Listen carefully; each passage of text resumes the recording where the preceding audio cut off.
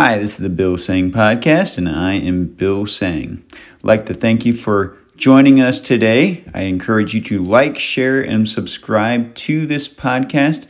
And I'm going to start off the same way that I started the first episode by mentioning about my passions. And the reason why I talk about passions is in large part because one of the people I looked up to the most oftentimes talked about his passions, and that was the late Rush Limbaugh. Great man, and he has had a great impact on my life and many others. And the success of his show really revolved around sharing his passions with other people, with being able to share those with millions and millions of people across the United States of America and even across the world.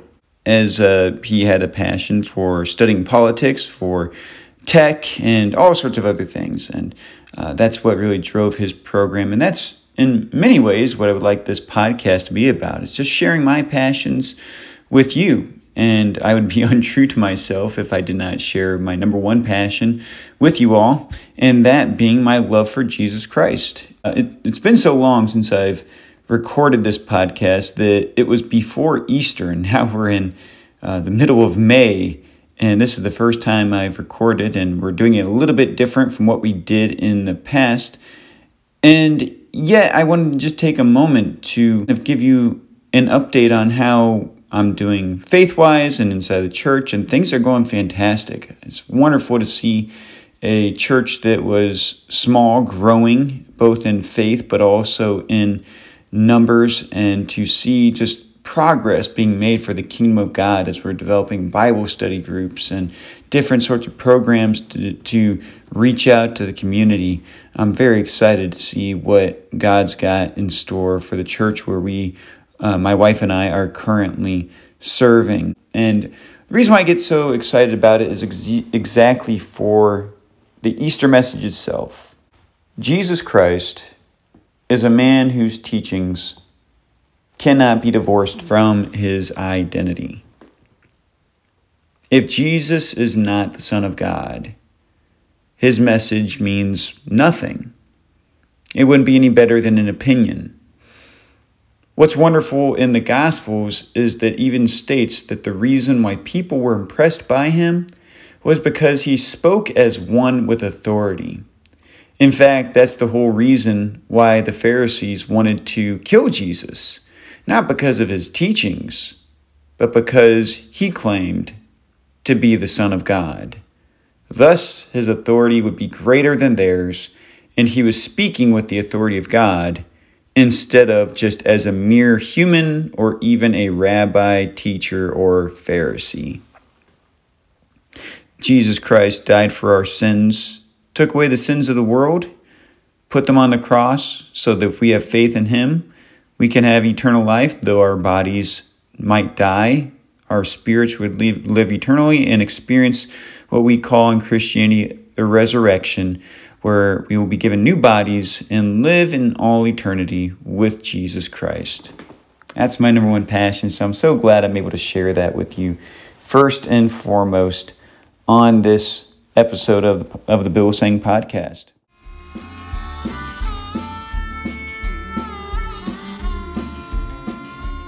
Second thing I'd like to talk about with you all is this passion I've been developing for coaching. You might ask right away, what do you mean by coaching? When I say coaching, I don't mean like a sports team or anything along those lines, but more like a life coaching.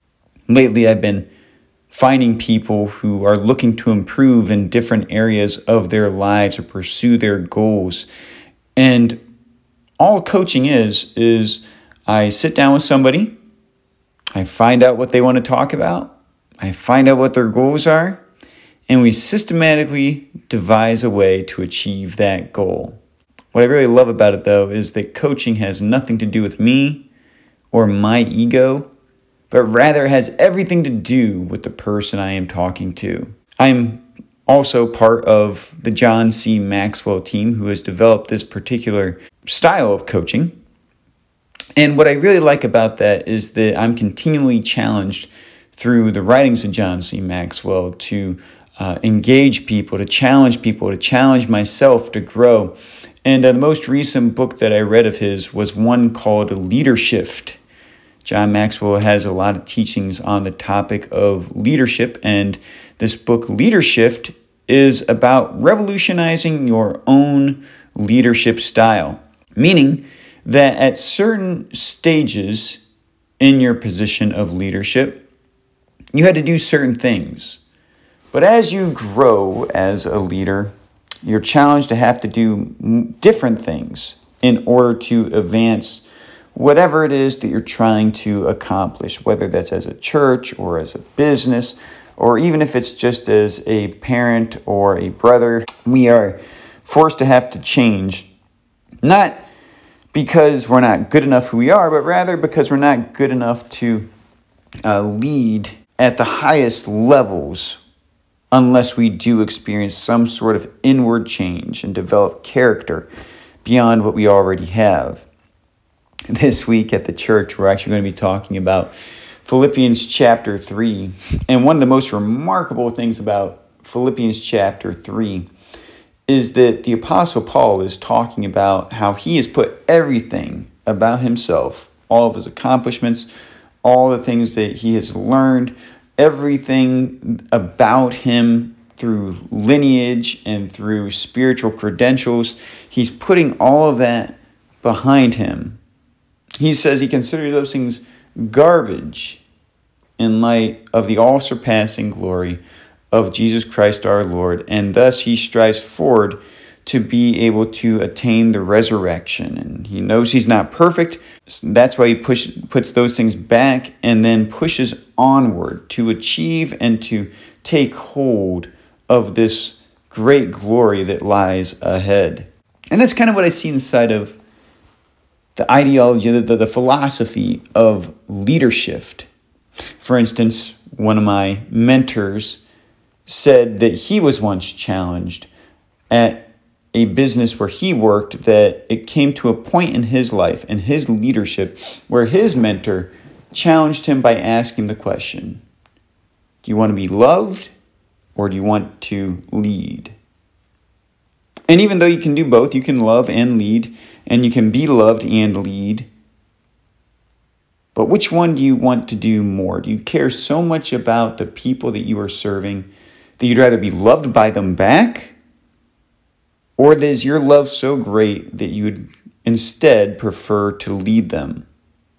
And so he made the resolve that he wants to lead them. And thus, that means you might make yourself uncomfortable in certain ways. But what I'm really learning now is that life ultimately is a series of confrontations, and what determines your character as a person is how you handle those confrontations. Do you avoid them? Do you confront them head on? Are you gracious? Are you belligerent? Are you angry? Are you calm? Are you loving? How is it that you approach the confrontations in your life? Because we all have them. We all have certain problems that we need to deal with. Either you deal with them by choosing not to deal with them, or you deal with them by engaging the person. So I'm very excited to see where this whole coaching journey goes for me, but also in terms of the leadership qualities that I'm developing myself, both to the church and coaching and everything else that I'm involved in life.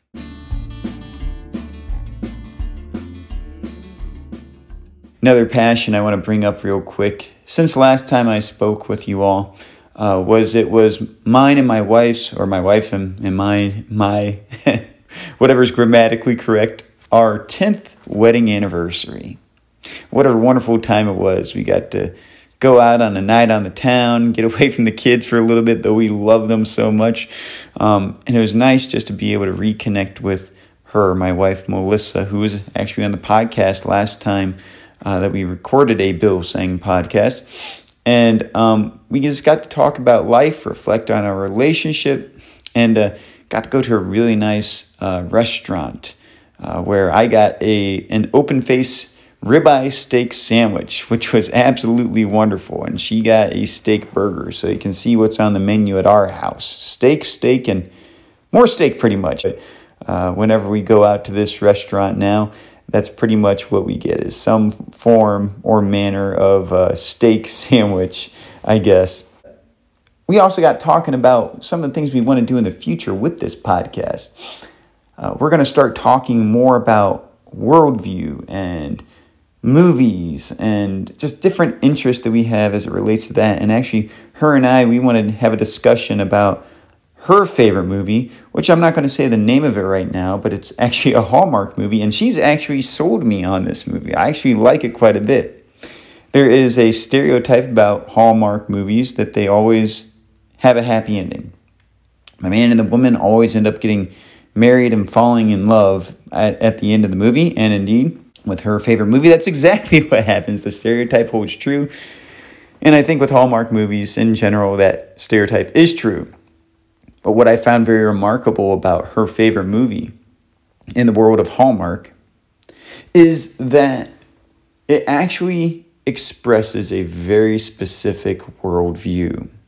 And it revolves around the perception of love by the main characters. So I'm looking very forward to being able to talk about that with you. But right now what I'm going to talk about is a different movie. And in fact, I'm going to be talking about some other movies in the future. And just to give you a little bit of prep before I jump into the next thing, I would like to talk about my favorite movie too, and my favorite movie series, as it were, being the Godzilla movies. I know that sounds crazy. I know that sounds silly. I know that sounds cheesy. But I tell you what, I've seen a lot of worldview elements, particularly in the latest ones, that I would like to discuss from I guess you can say, a philosophical, theological sort of standpoint. A while back, I wrote, I ranked every single Godzilla movie from the worst to the best, and I have to update that yet. I haven't done that, but I'm going to be talking about that in the future. But what I'd like to talk about right now, it was a movie I was talking about today, Rocky IV. I was recently talking about Rocky IV with my wife and with my family. And I believe that it's probably my favorite Rocky movie, as it is a different Rocky movie. There's so much more at stake than what was in the previous Rocky movies. Those were very much an underdog story where this poor man Rocky is trying to make a name for himself, bring himself out of poverty, win the heart of the love of his life, Adrian. Rocky IV is different, as it's set in the Cold War world, I guess you can say, where America and Russia are at odds with one another, and Rocky and Ivan Drago come face to face against each other in the boxing ring.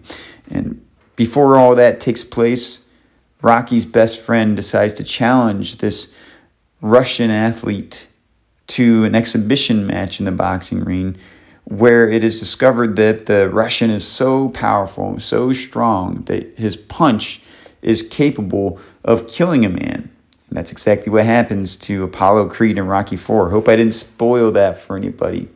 But from a worldview perspective, what's very fascinating about it is basically the entire story of America versus the Soviet Union at the time.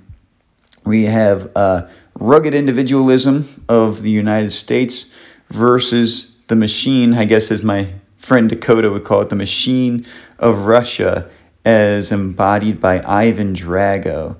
And by the way, if you haven't seen Rocky IV, I don't know what the best part is. Either the beginning, where it does the flashback of Rocky Balboa fighting Clubber Lang to the tune of Eye of the Tiger, or if it is actually the training montage, where all the Rocky movies have a training montage of some sort.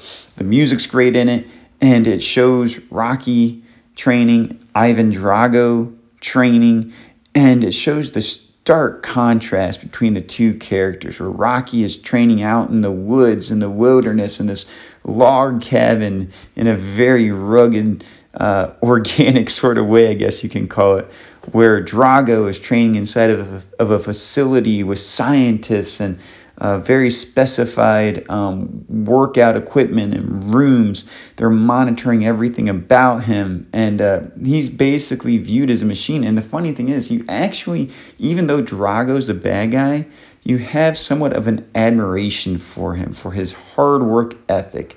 And you feel kind of pity toward him as well, as he's wrapped up in this whole Soviet Russian system that doesn't view him for who he is, but views him for who Soviet Russia is. And of course, it all culminates. Rocky and Drago fight. Rocky wins, and it all culminates with this idea that everybody can change, and that more or less the lesson is love and hate are a matter of individual choice, and you can choose to love or you can choose to hate. And if hate overwhelms your heart, you can choose to change, and you can choose love, and you can love people. And that's what is kind of expressed in the final speech of the Rocky IV movie. Wonderful movie, highly recommend it. I've been thinking a lot about it lately, and I don't know exactly why, but lots and lots of fun. I'd love to hear what you have to think about it. I guess it reminds me a lot today of the circumstances of our day, when I reflect on where America has come versus where it was. And I look at figures like Rocky, and I see the greatness of America in the 80s, of perfecting its capitalism, of perfecting its faith, of perfecting this idea that everybody matters on some level or another, that we all have strengths, we all have weaknesses, we all have passions. And so when I see this movie and I think about our circumstances today, I think of how stark of a contrast it is, and how much we've lost our way.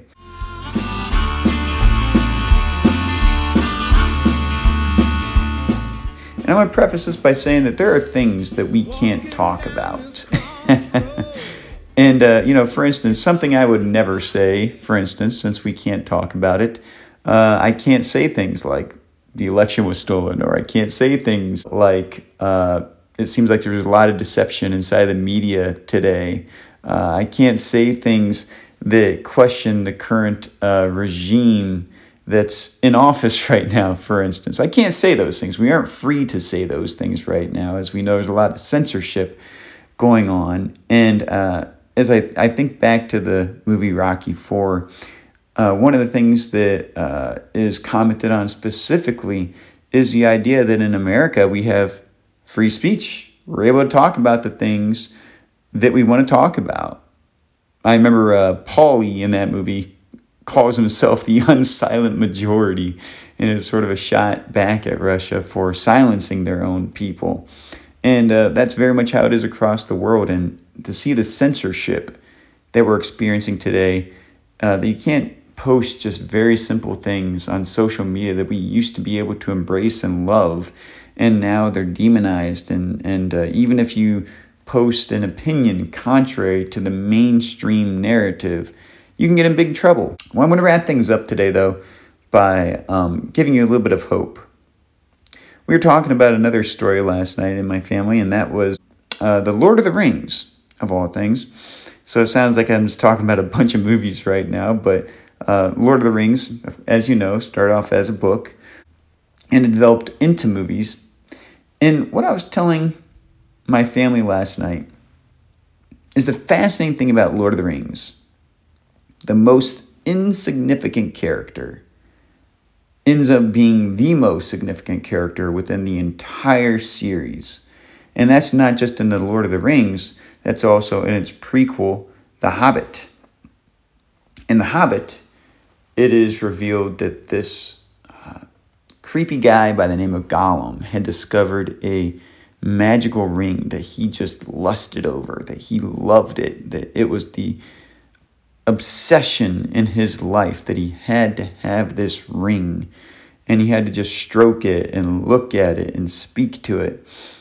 He loses the ring, and it ends up in the hands of a hobbit. Well, it's learned in The Lord of the Rings that where Gollum got the ring, its origins were from an evil sorcerer, prince, whatever, called Sauron. that he forged the ring and is basically in a plot to take over the world as the ring of power. When Sauron was defeated, mankind took hold of the ring and became obsessed with it. They couldn't bring themselves to destroy it because the temptation was too heavy, and so they felt they needed it in order to have power for themselves. But then the person carrying the ring was killed. The ring went into a river where a fisher by the name of Smeagol found it, and his friend and him fought over it until Smeagol killed his friend, takes the ring and becomes a hermit, just obsessing over this ring until Bilbo Baggins comes along and finds the ring that Gollum had lost. He picks it up, escapes the place, and then years later, Frodo Baggins and Sam, his friend Sam, travel to Mount Mordor to destroy this ring as they discovered its evil powers. But when they stand at the base of the volcano, Frodo cannot bring it upon himself to throw the ring into the volcano and to destroy it because the temptation of the ring finally overwhelmed him. But then who shows up at the edge of the volcano but Gollum? And Gollum, being obsessed with the ring, just had to take the ring, get it back in his own possession so he could continue to obsess over it. He tears the ring off of Frodo's hand, but ultimately he defeats Frodo. But as he defeats Frodo, he takes the ring, he's tackled off the edge of the volcano and lands into the lava in the crater of the volcano, bringing both his demise and the destruction of the ring. So what happened is this evil being known as Gollum had this obsession that destroyed him and the source of evil that was threatening to rule the world. Well, here's some hope for you. I know that many of you feel like we are overwhelmed by evil right now, that there's nothing good in the world of politics, inside of our communities, that everything is going down. I think the lesson that we need to learn, though, is that evil has a way of destroying itself. Good's got to take a stand. But ultimately, when we partner with God in prayer and have faith, that God brings about the ends of the wicked, and he oftentimes uses the wicked to destroy the wicked. It's a thought I had. I think that it's something that should bring a lot of hope, should inspire a lot of hope, and oftentimes we see these things transpire throughout history, that oftentimes evil undoes itself, oftentimes because it cannot bear its own corruption, its own wickedness, to the point to where it just has to be destroyed. And it does get destroyed either by good people or by itself.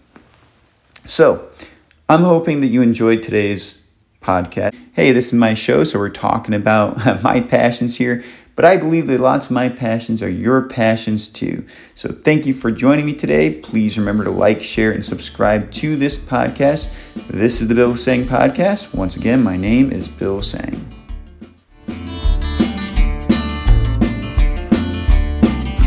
Black Swan Blues, take me home. Black Swan Blues, take me home.